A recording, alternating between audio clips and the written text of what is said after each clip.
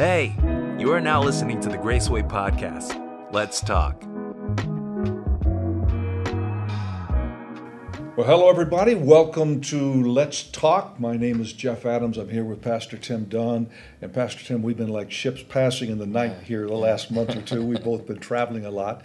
And Sunday was Mother's Day. It was. And we're going to talk about your Mother's Day message, which was not necessarily directed at moms. Right. But you said something that maybe nobody else picked up but me. And I want to give you some kudos because you had your 20th anniversary the week before. Right. And you took your bride and did something special and let Pastor Todd preach. Yeah. Now, the reason that picks up on me, because back in my generation, we put duty ahead of everything.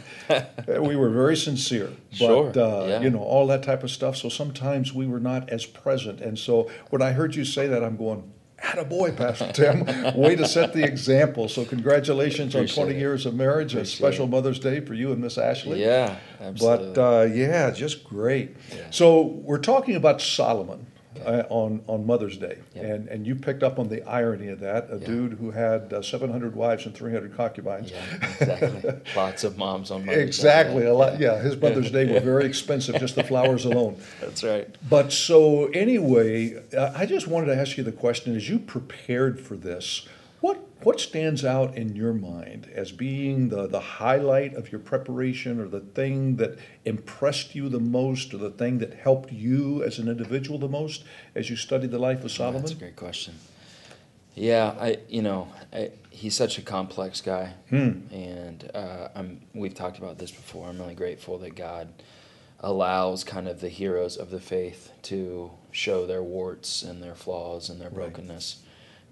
We'll talk about Solomon again this week, talk a little bit more about his failures and how he didn't finish as well as he began, and talk about finishing well, which is something you and I have talked a great deal about. But yeah, I think I just appreciate he's really dynamic and he's really broken at the same time, and that God saw fit to use him to build incredible things. Mm-hmm. God kept his word, that Davidic covenant, he's a big piece of that. God used him to build a really symbolic and powerful structure and infrastructure with the temple. And I think I just am grateful that God, this is simplistic, but I'm just grateful that God uses broken people to do significant, spiritual, eternal things. And that's simple, but it's also deep and profound at the same time. Sure. Which leads me to another question, and again, you passed over this, not that you were trying to ignore it, but 700 wives, 300 concubines. Right. I mean, what's up with that? How do we put that in modern context? How do we contextualize that for today? What's up with that? I don't know that we have. I'd be curious your thoughts. I don't know that we have an equivalent that we could moralize in any way, shape, or form. Obviously, this is a guy. A lot of those women would have had political attachments to them, would have had empire building aspirations connected to them. This was a time where kingdoms and families were connected through marriage, and very patriarchal, and so you had powerful men utilizing their family to build their empire.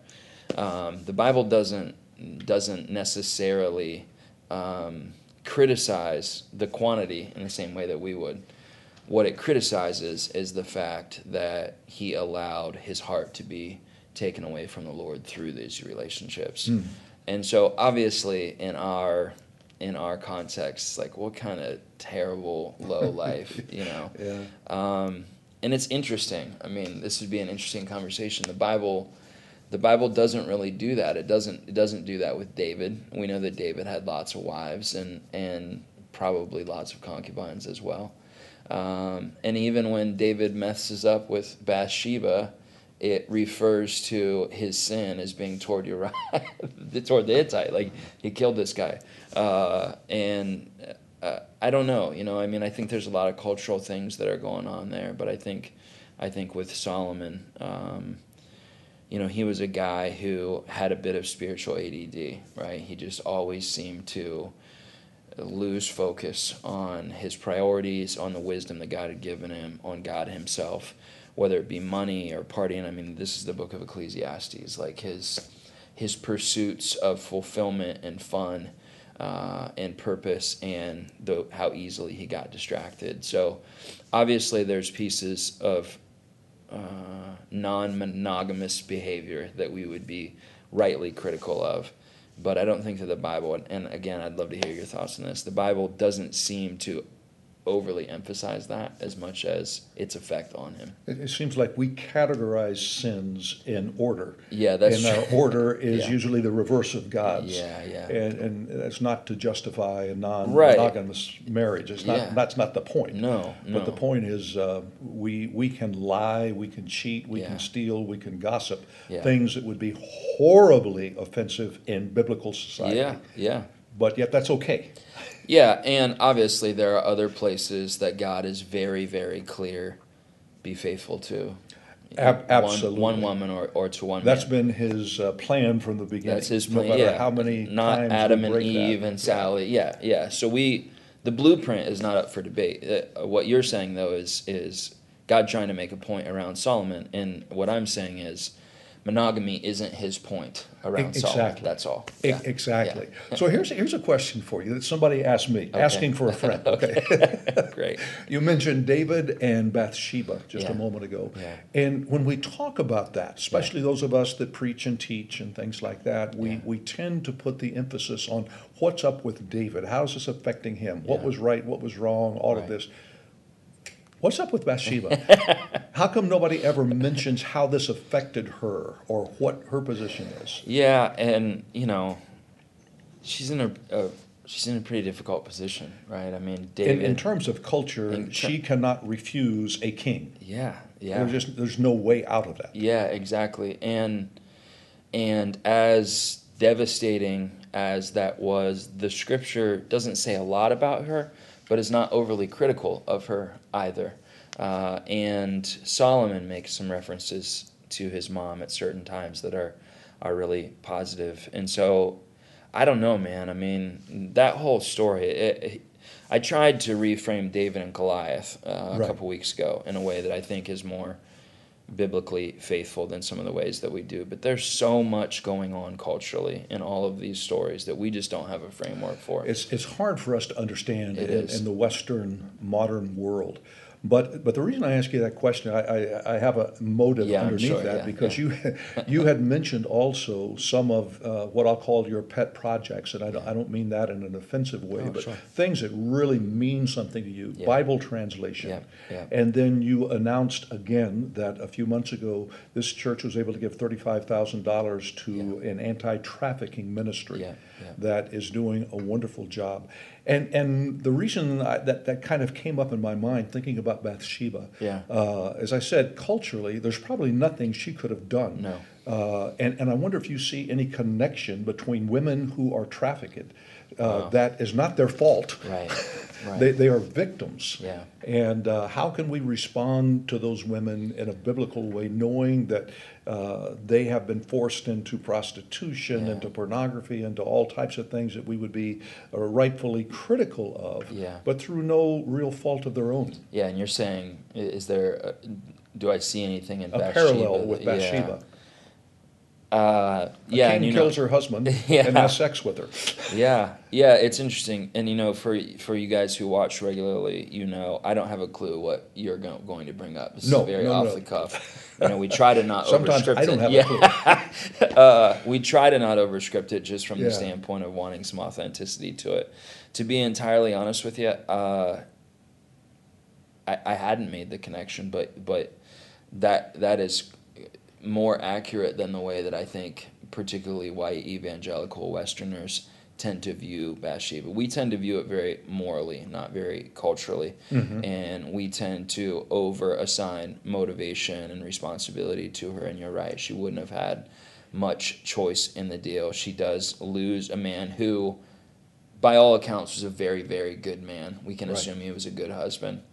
And so, there's a lot of loss there. And for her to lose the baby, for God to judge David and take the baby, you start thinking into those things. And even we don't know when she passed, but I think that it's it's reasonable to assume that she watched Solomon come to power and then really do some dumb things, you know, and having a daughter and two sons personally, just that's painful. Yeah. And so she really would have had a painful life. And in terms of the trafficking thing, yeah, I mean, you know, I went into COVID with the Bible translation thing. I inherited from you a relationship with an organization called Seed Company.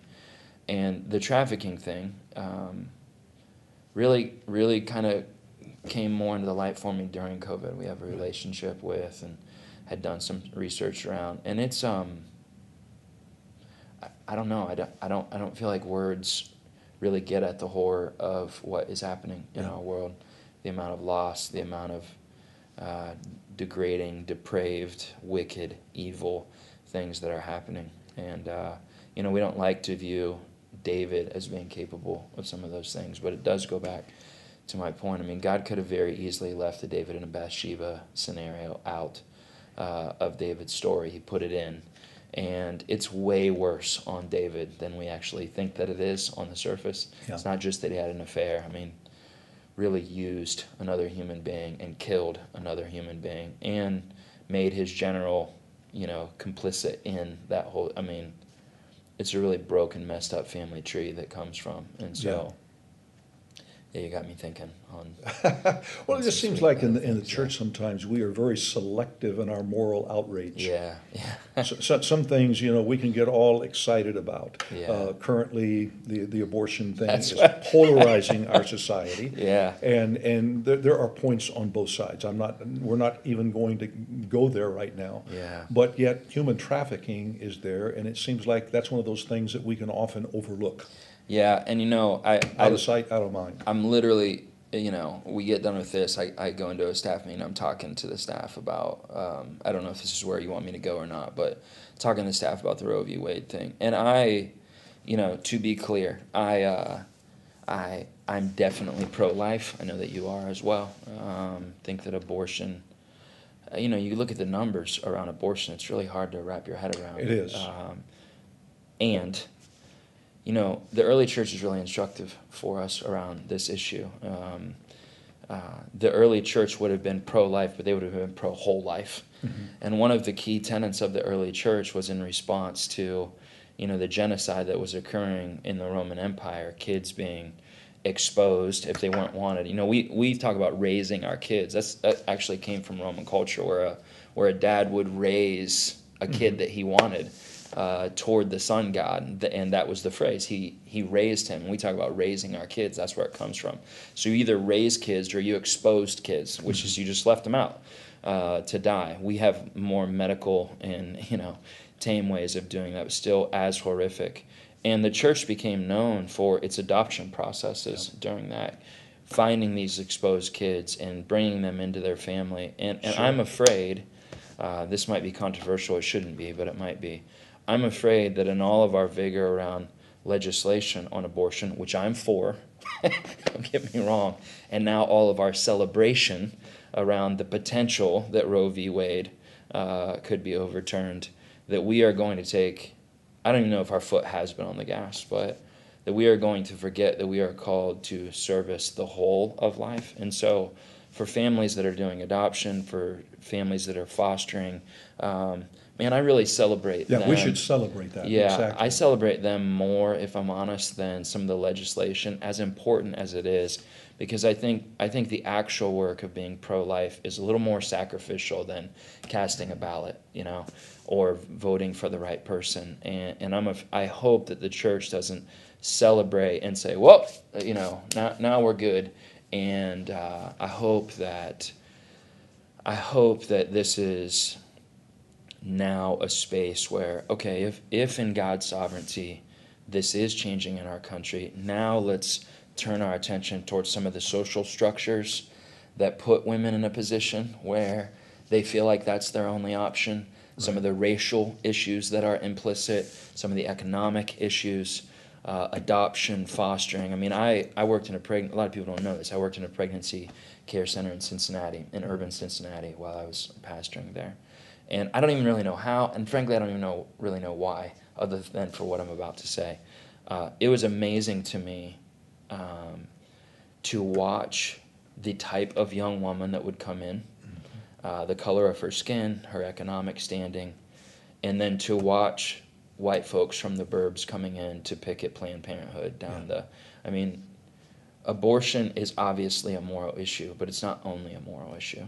There's social issues, there's economic issues, and as a church, we got to develop our peripheral vision a little bit more on. I guess that's why that was on my heart, Pastor Yeah. Tim, as we talk about these issues. Again, if the Old Testament teaches us anything, it's that you cannot legislate morality. That's exactly right. You can't do that. Yeah, And while you and I and not that you can, it just doesn't work. It doesn't work, exactly. You can, but and we support good legislation, and we're against bad legislation. Exactly. We're all in agreement on that. Yeah. But that does not guarantee that people are going to morally respond. That's exactly and right. that's the strong point of the church. That's exactly right. We have moral high ground. Yes, that's exactly right. As long as we do have moral high ground. Yeah, as long as we stay there. As long as we stay there. Yeah. And that's been one of the grieving things about this last season. I say this all the time. You and I go to lunch and we're talking through all of these issues. One of the most grieving things is to watch the church become polarized politically. Yes. I mean, of all the things. Yes, and we can disagree about certain political issues. Yeah. That's not the point. Yeah, but yeah. So, on the Roe v. Wade thing, that's funny how you got us all. We started with Solomon. Yeah, I didn't even see it coming. Yeah, and then when you referenced the, I want to be clear, especially because the seat that you sat in here for many years and the seat that I sat in, there's a lot of different perspectives on. But as a church, let's be pro-life, but let's be whole pro-life. And let's be honest around some of these issues. And let's be grateful if our country, for whatever its actual reasons are, right, is changing this legislation.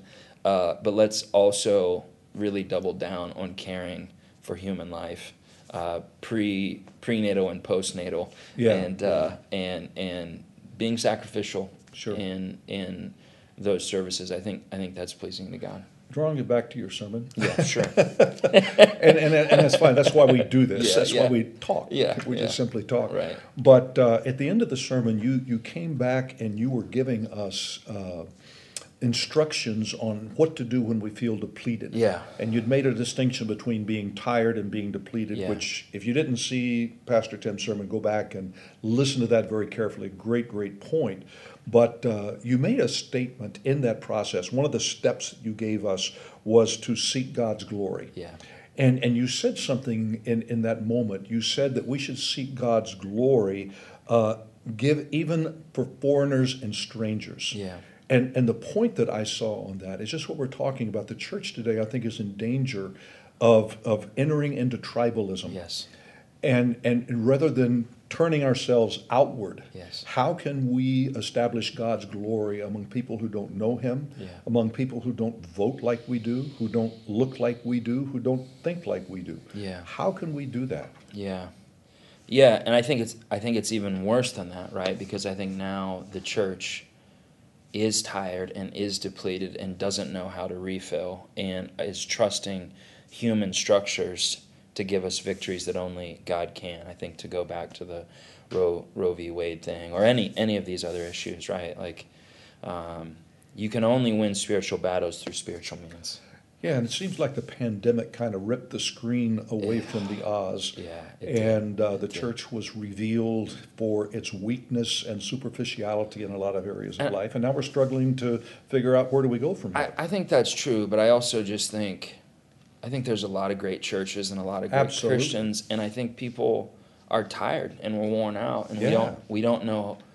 We thought that once the pandemic was over, okay, now we're good. Yeah. And what we're finding out is that we're having a hard time getting out. Exactly. And so what I was trying to say, for those that didn't see it, is Solomon is standing in front of this temple and he's asking God to fill it. Exactly. And he has this mindset of what will compel or entice God's Spirit to fill this temple. God says we're His temple. Mm-hmm. If we're feeling depleted, is it possible that Solomon's prayer is instructive for us?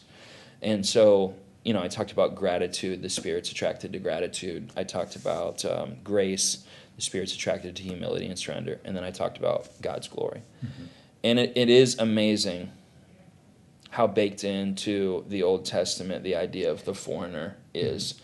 And when God Absolutely. blessed Israel, it was for the nations. Mm-hmm. It says over and over and over again. Yeah.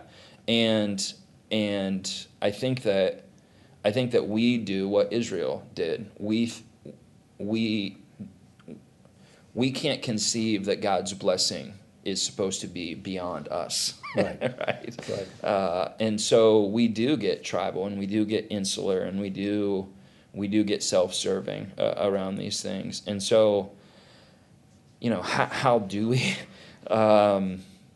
I think we have to be honest about where we are, actually, mm-hmm.